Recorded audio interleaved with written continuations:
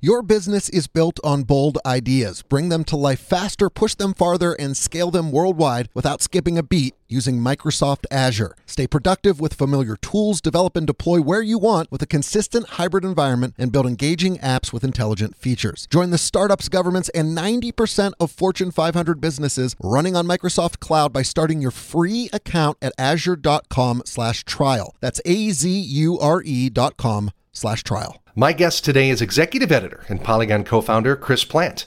My name is Charlie Hall, and you're listening to a special episode of Polygon's Quality Control.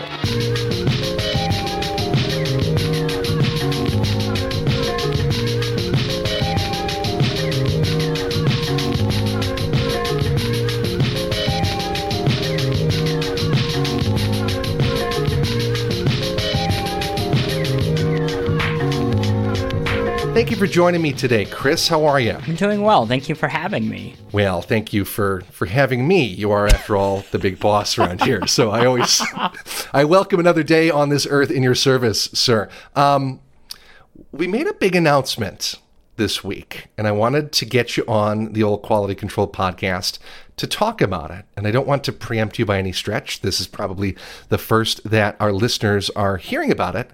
But Polygon is updating its reviews program.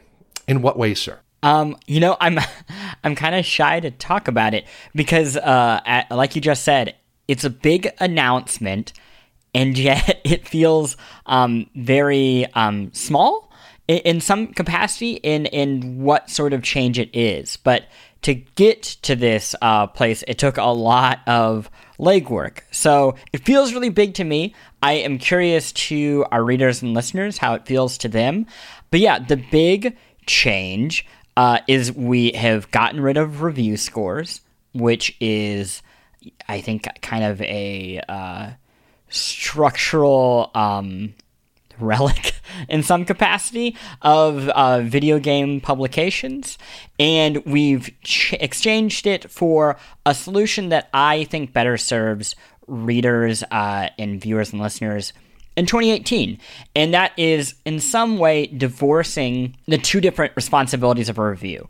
And I think in the past, a review has had to be two things at once. It's had to be a work of criticism, something that you can read or watch that illuminates a text so that when you go and play your game, you enjoy it more, or you understand it better, or you get a greater sense of the context around it. You can better reflect on it. But then they've also had to serve as buyer's guides because games aren't cheap. They're not just expensive in dollars, they're incredibly expensive in time, especially as we move forward where games are expected to be individual hobbies almost, where you play Destiny for 200, 300, 400 hours. To want to know if you should make that sort of investment is a legitimate question. So we've come up with a solution that I think allows us to do both those things without them kind of getting muddied together. Now, when I joined Polygon, we had recently rolled out as a website, first of all. We had also rolled out as a unique place to publish reviews, and that we approached reviews very differently. Polygon was, and still is, I consider, quote unquote, a tough reviewer, right? We had notoriously lower scores than some of our competitors, if you will. And that was because I feel that we held games to a higher standard and expected more from them and tried to demand more and put that into our review structure. I also recall that we used to update reviews, Chris. When it's been a while since someone asked me to update a review. Is that a thing anymore? Yes and no. I guess to kind of like set this up, I'll just really quickly lay out the two core things that we're going to do. And that will explain also how we're going to handle things like updates. So the first thing that we're doing is a thing called Polygon Recommends.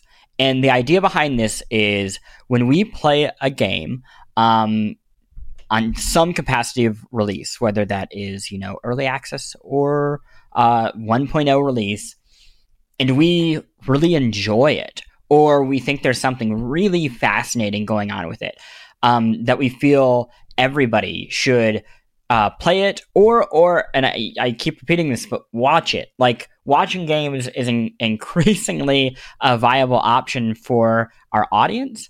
And if we recommend that, we want a shorthand for it that can live at the top of a review. So, we don't want to completely get rid of that idea of sometimes, people land on our site and they just want to know, hey, is this something I should care about? And then if it is, because I only have time for like the best things, then I'll read through the rest of the review, or maybe I'll go give this a game a try. So this badge will live on those things that we recommend. The other thing that we'll have is a thing called Polygon Essentials, which will be an even higher level version of this, which will be these living lists of the things that we recommend per piece of hardware. So, if you have a Switch and you want to know, these aren't just the games we recommend, these are the best of the best, then you would be able to go to that. So we're trying to meet people every which way. If you want really in-depth criticism, that's what our criticism will be. If you come to that post and you just want to know, should I go out and buy this? The Polygon Recommends badge, if it's there, it will let you know. And if you don't have time for any of that, and you're just Googling, what do I put on a Switch? I just bought it. We'll be there too. So we're hitting all of those. What I think is really exciting about that, as simple as it sounds, is once we get rid of the score, we're not tied to the obligation of the score.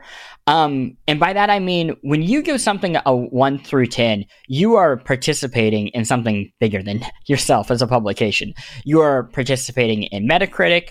You are participating in people's bonuses being decided at video game studios. You are participating in a language that people understand a certain threshold of quality for these objects. And to participate in that, I think you have to play the entire game and exhibit an extreme expertise in that. Otherwise, it's a little unfair to the object, right? Where I feel like my hope is, and again, a lot of this is something that we'll be experimenting with, but by switching over to this recommends badge, we can recommend something even if we haven't completed it. But it's something that, even in the hours that we've played, if it's in early access, we still recommend people get behind. It also allows us to go back, and this is finally me, long walk, small glass of water, answering your question about updating a review. Instead of writing an update to a review, recognizing that a game can be entirely different 2 or 3 years on. So it's not that the review needs an update, it's that it needs another review. And we've done this already. Rocket League, we had Andrew Hayward did a review of Rocket League at 3 years that went live over the summer. And he is, I think, an expert in the world of that game. And his opinion of that game, as somebody who lives in that community, is very interesting and useful to me. Just as, the opinion of Rocket League by somebody playing it for the first time the week it came out is interesting. They serve different purposes.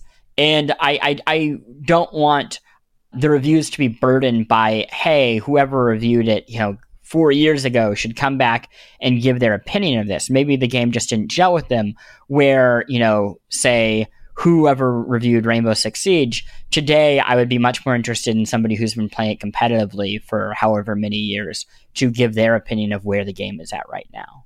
To be completely honest with you, as a consumer of video game reviews, because I'm both a critic and a consumer of those products, I hate scores. Yeah. I am so glad for this. I it probably sounds like I'm putting you up against the wall here and really demanding some answers from you, but I am so on board with this because I am so much more interested in the byline, who it is that's writing about the story, and I am so much more interested in what they are saying about the game. One of the quotes from your piece that you put up on the site today, to push beyond the tired structure and language of review scores that has accumulated like verbal plague. Yeah. I think if I see the word visceral or compelling one more time, I will scream, Chris. Yeah, I remember, and this is not to dog on this publication because they do a lot of fantastic work over there. But when one one critic at IGN recently went through a plagiarism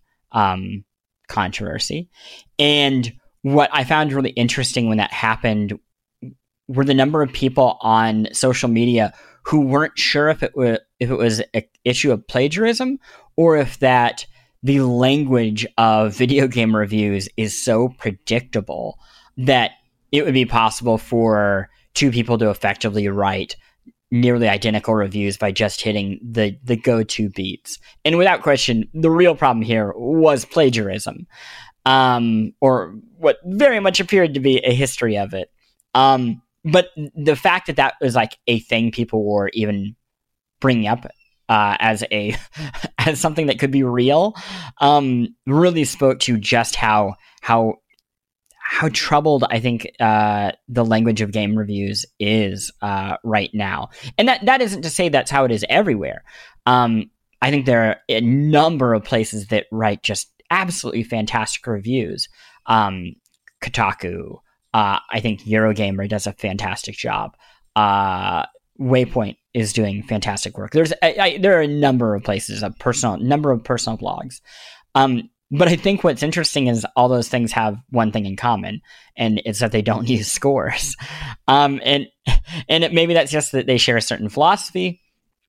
But I do think also once you get rid of that, again, it just frees you up to approach a game less as this, like a laptop or a new car or an HVAC. Like, you're not looking at it as does it accomplish these things that we expect game to accomplish. And that is so much more exciting for me. And again, it doesn't participate in that language that, or just those numbers holding back what somebody's going to think about a game. One of my favorite games of all time is Earth Defense Force, the entire series. And it's a shame that like scores just don't gel with that game. It is broken. In any number of ways, every one of the games in that series is broken. And yet I could not recommend it more. And I think there are, to this day, even though the series has been around for over a decade, I believe, nothing is doing what it's doing. And I like my anxiety, and I don't know if this is true or not, but my fear would be, nobody's doing what this game is doing because it lives in the 60 to like 75 window. And any publisher that has to operate on some budget looks at that and says, well, it's interesting, but we would never do it because it's associated with that degree of quality. And that is a bummer, to think that scores in any way could be impacting future, game design decisions. This other evolution that's occurred right underneath us and around us as we've been running this whole website here is this concept of early access. Games don't have release dates anymore, Chris. They have multiple release dates. They don't just have a service model. They have an entire life cycle where different expectations are had from consumers at different points. When we put out our review of PlayerUnknown's Battlegrounds, once it, quote unquote, was finished, right? Yeah. I don't know that there was an appreciable difference the day before or the day after. Yeah. Because that game continued to evolve and continues to evolve. And why shouldn't we have the flexibility to go back and dip in again and say something else? Yeah, absolutely. And I'm glad you mentioned the PUBG review, because that we gave that game a 10, and we got a lot of helpful feedback for it that I am happy to say that it definitely factored in terms of solidifying my feelings about making this change. Because again, I want the takeaway from reviews when people visit Polygon to not just be, hey, will me personally, will I love this game? Will this game be my anything and everything? And more, hey, is this game really, really interesting? And does it fit into culture in a fascinating way? And will I enjoy it, but also will other people enjoy it? And is there something to be gained personally about just loving that that like maybe this game isn't for me, but it is compelling for a bunch of other people, and I can respect that, and I can respect that value rather than, again, well, this game got a 10 and the game I like got a 7, so now I'm mad at this game and this critic for seemingly devaluing what I like versus what they like. It just plays into this weird toxic culture that has metastatized. Oh my gosh, I words are just not coming out of my mouth today. Just pretend I said the word right. And become something that I don't think anybody wanted, but also something that a lot of people are afraid to kind of get rid of. One thing that it does, pulling back the curtain ever so slightly, is it changes how we allocate our resources here behind the scenes. At Polygon, we often get games early. We often get limited access to those titles, and we have to make the highest and best use of those few codes that we have. And always in the past, there was a reviewer, and they got one of the codes. And if there were any extra left over, they would maybe be given to the news team for editorial takes. They would be given to Dave in guides so that he could get something together before the game came out. But it feels to me in a way that this makes it slightly more egalitarian across our team. We get to now choose the best person or the best and most interesting story that could come out of that person playing that title. Exactly. And again, like, just for clarification for people who haven't seen the post or anything, the Polygon Recommends badge can go on whatever that first thing is. Oh, interesting. What a review is in terms of what we're going to let people know, hey, we recommend this, is a lot more fluid than it's been in the past. And it is not permanent. It is something that we will figure out, I think, as we go.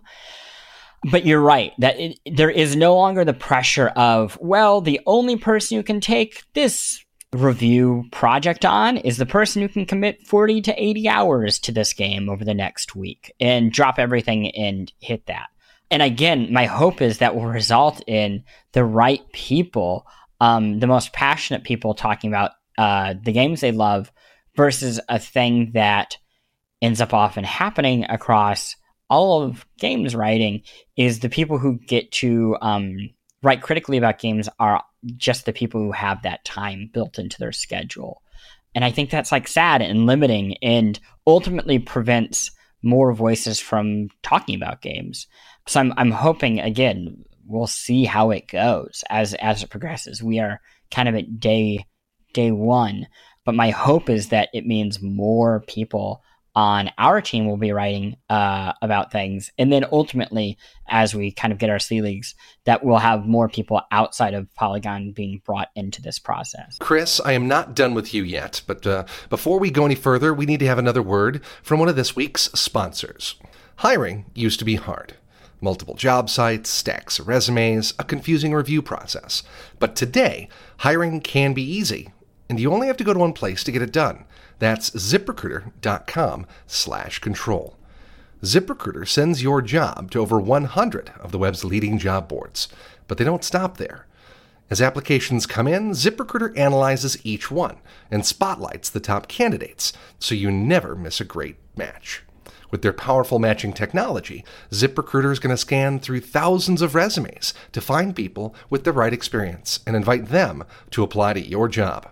ZipRecruiter is so effective that 80% of employers who post on ZipRecruiter get a quality candidate through the site within the first day. With results like that, it's no wonder that ZipRecruiter is the highest-rated hiring site in America. And right now, our listeners can try ZipRecruiter for free. That's ZipRecruiter.com/control. ZipRecruiter.com, ZipRecruiter.com/CONTROL. ZipRecruiter, the smartest way to hire.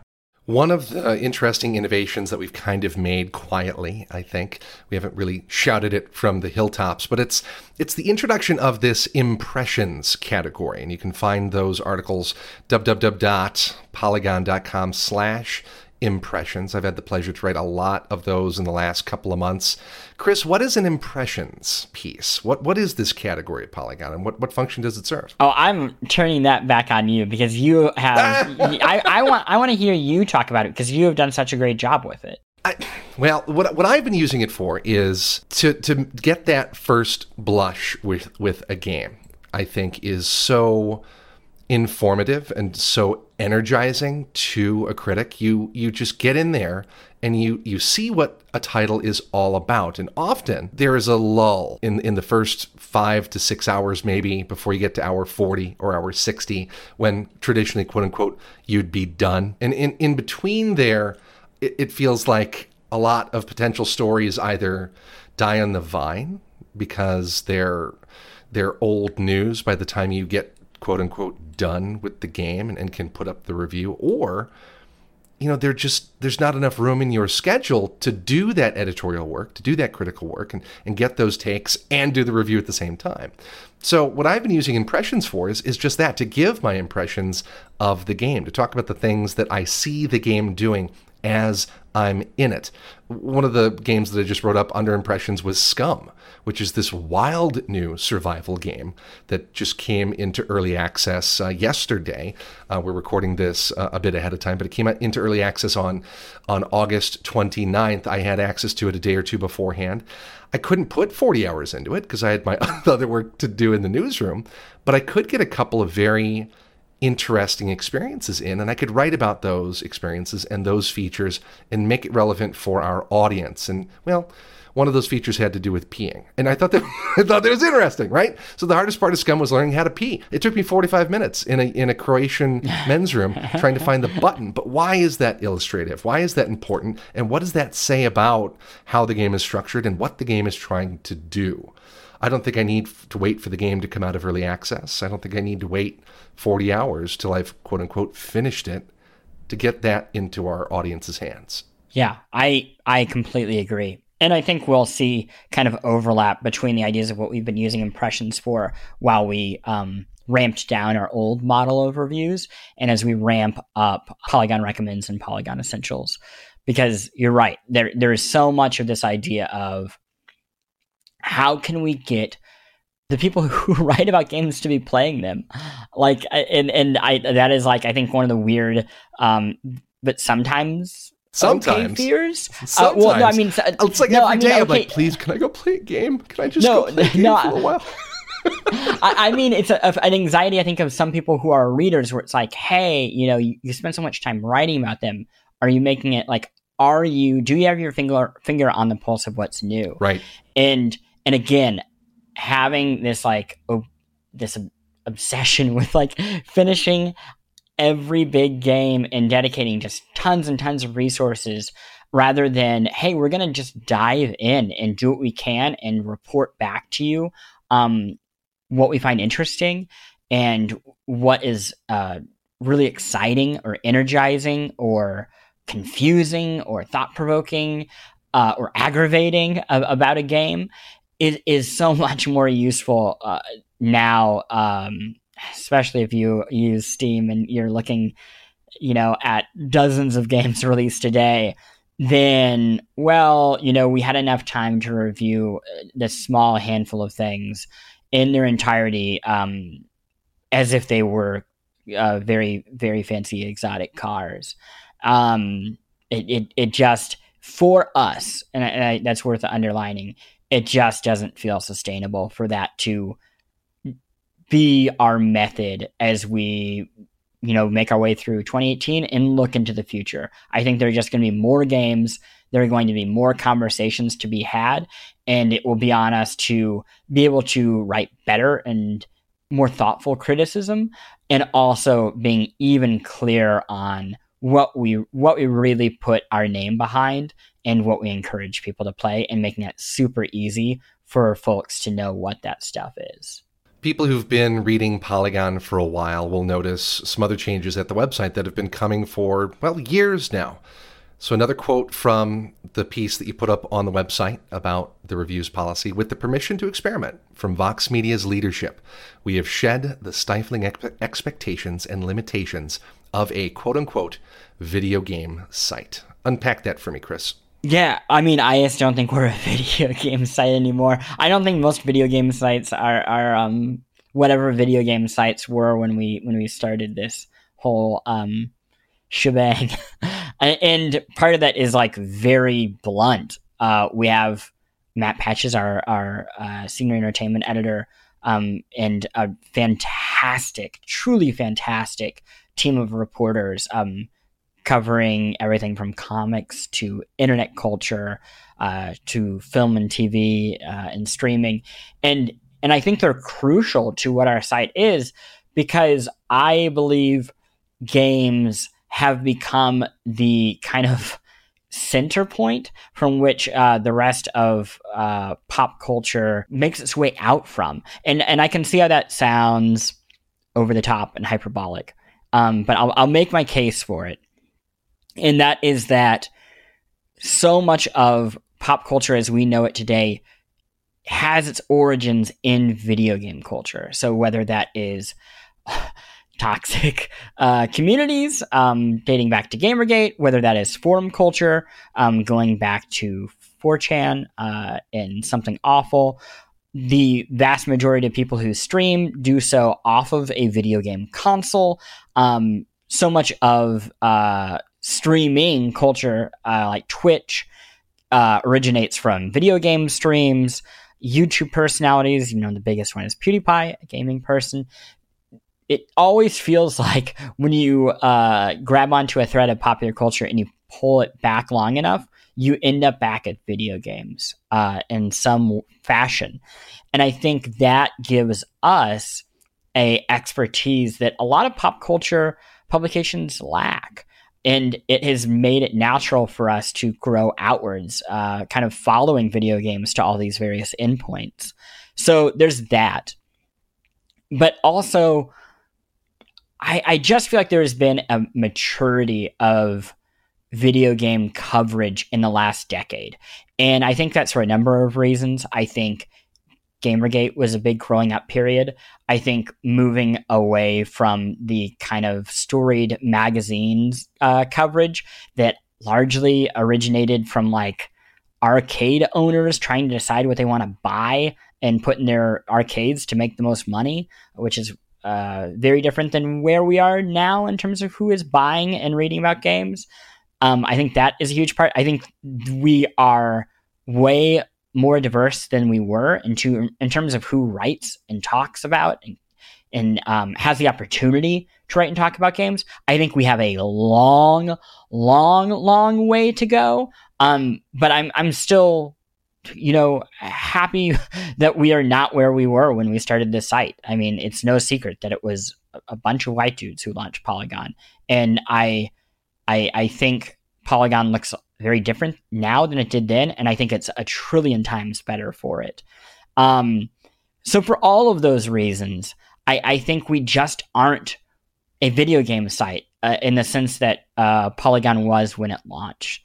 And I think that is exciting. And like I said in that piece, it's really exciting that Vox Media recognizes that we don't work for a company that this change happened and their instinct was, oh, we need to keep them in this box because we sell a video game website and that's what's good for us.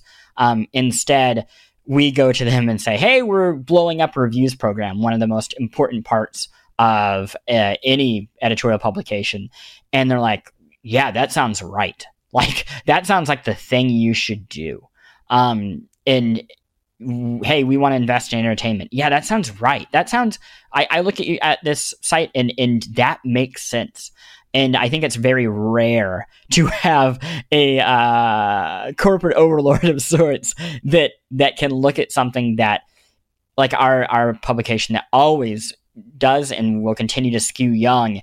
And even if they don't always totally get who we are, because we do skew young, they recognize the authority in that. I'm riffing, but it reminds me of I have a lot of friends who work in the entertainment industry, and a number of people who've worked with Lorne Michaels at SNL, and they always described him as, there was a long time where he was the expert in comedy.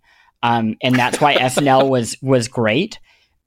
And he still is that in some respect. But his real gift was he knew how to surround himself with people who were younger and who could spot it for him once that time came. And I think like that, it's like that all the way down at Vox Media. I think we're always surrounding ourselves. Vox Media is surrounding ourselves with us. We have hired people at our own team who really have their finger on the pulse of what pop culture is and what video games are and what the site can be, and constantly hold us accountable to evolving into the fullest realization of what we can be. And I think that's really exciting. So Chris, last week I went over and I crossed the street to my neighbor's house. They're having a garage sale, introduced myself to them for the first time. And they asked me, well, what do you do for a living? And I said, well, I'm a games journalist. So what do I tell them next week? What am I now, Chris? You're just a journalist, my friend. I like it a lot.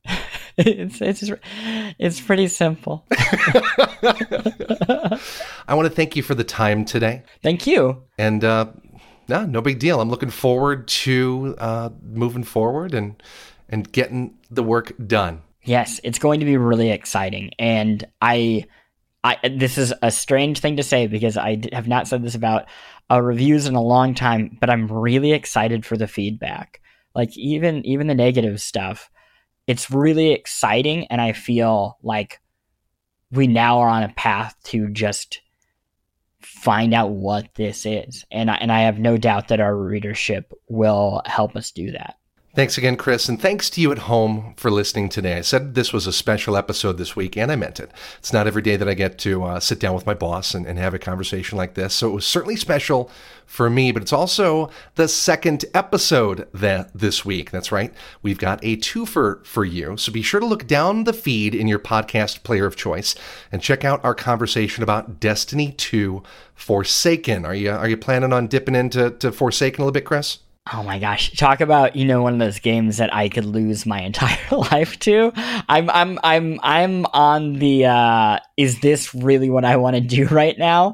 Or are there too many other games coming out and I need to, respect my health? And you know what? I probably am not going to respect my health because those are usually the results that, just naturally happen with me. So yeah, I'll probably jump in. Nice. Well, we'll drop in with me, and I look forward to running a couple of raids for you here when we got some spare time. Until we've got another game to talk about, this is Charlie Hall for Chris Plante. Thank you for listening to Polygons. Quality control.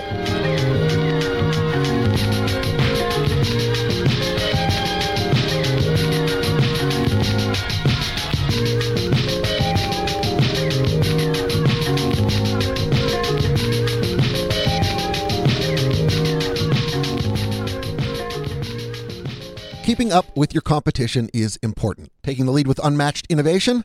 That's impressive. Set yourself up to achieve more by running your apps on Microsoft Azure. Clear the way for unparalleled productivity with end-to-end development and management tools. Fearlessly integrate cloud capabilities across your environment with the only consistent hybrid cloud. Build the next generation of smart apps, discover transformative insights through artificial intelligence and real-time data, and scale across more global regions than you'll get from any other cloud provider. Microsoft believes every business and every organization, small and large, old and new, has something to gain by reaching beyond the limits of an on-premises data center. That's why Azure is the cloud for all. What will you achieve when you come to the cloud? Start experimenting and find out. Get started with a free account and 12 months of intelligent services at azure.com/trial. That's azure.com/trial. You're listening to the Vox Media Podcast Network.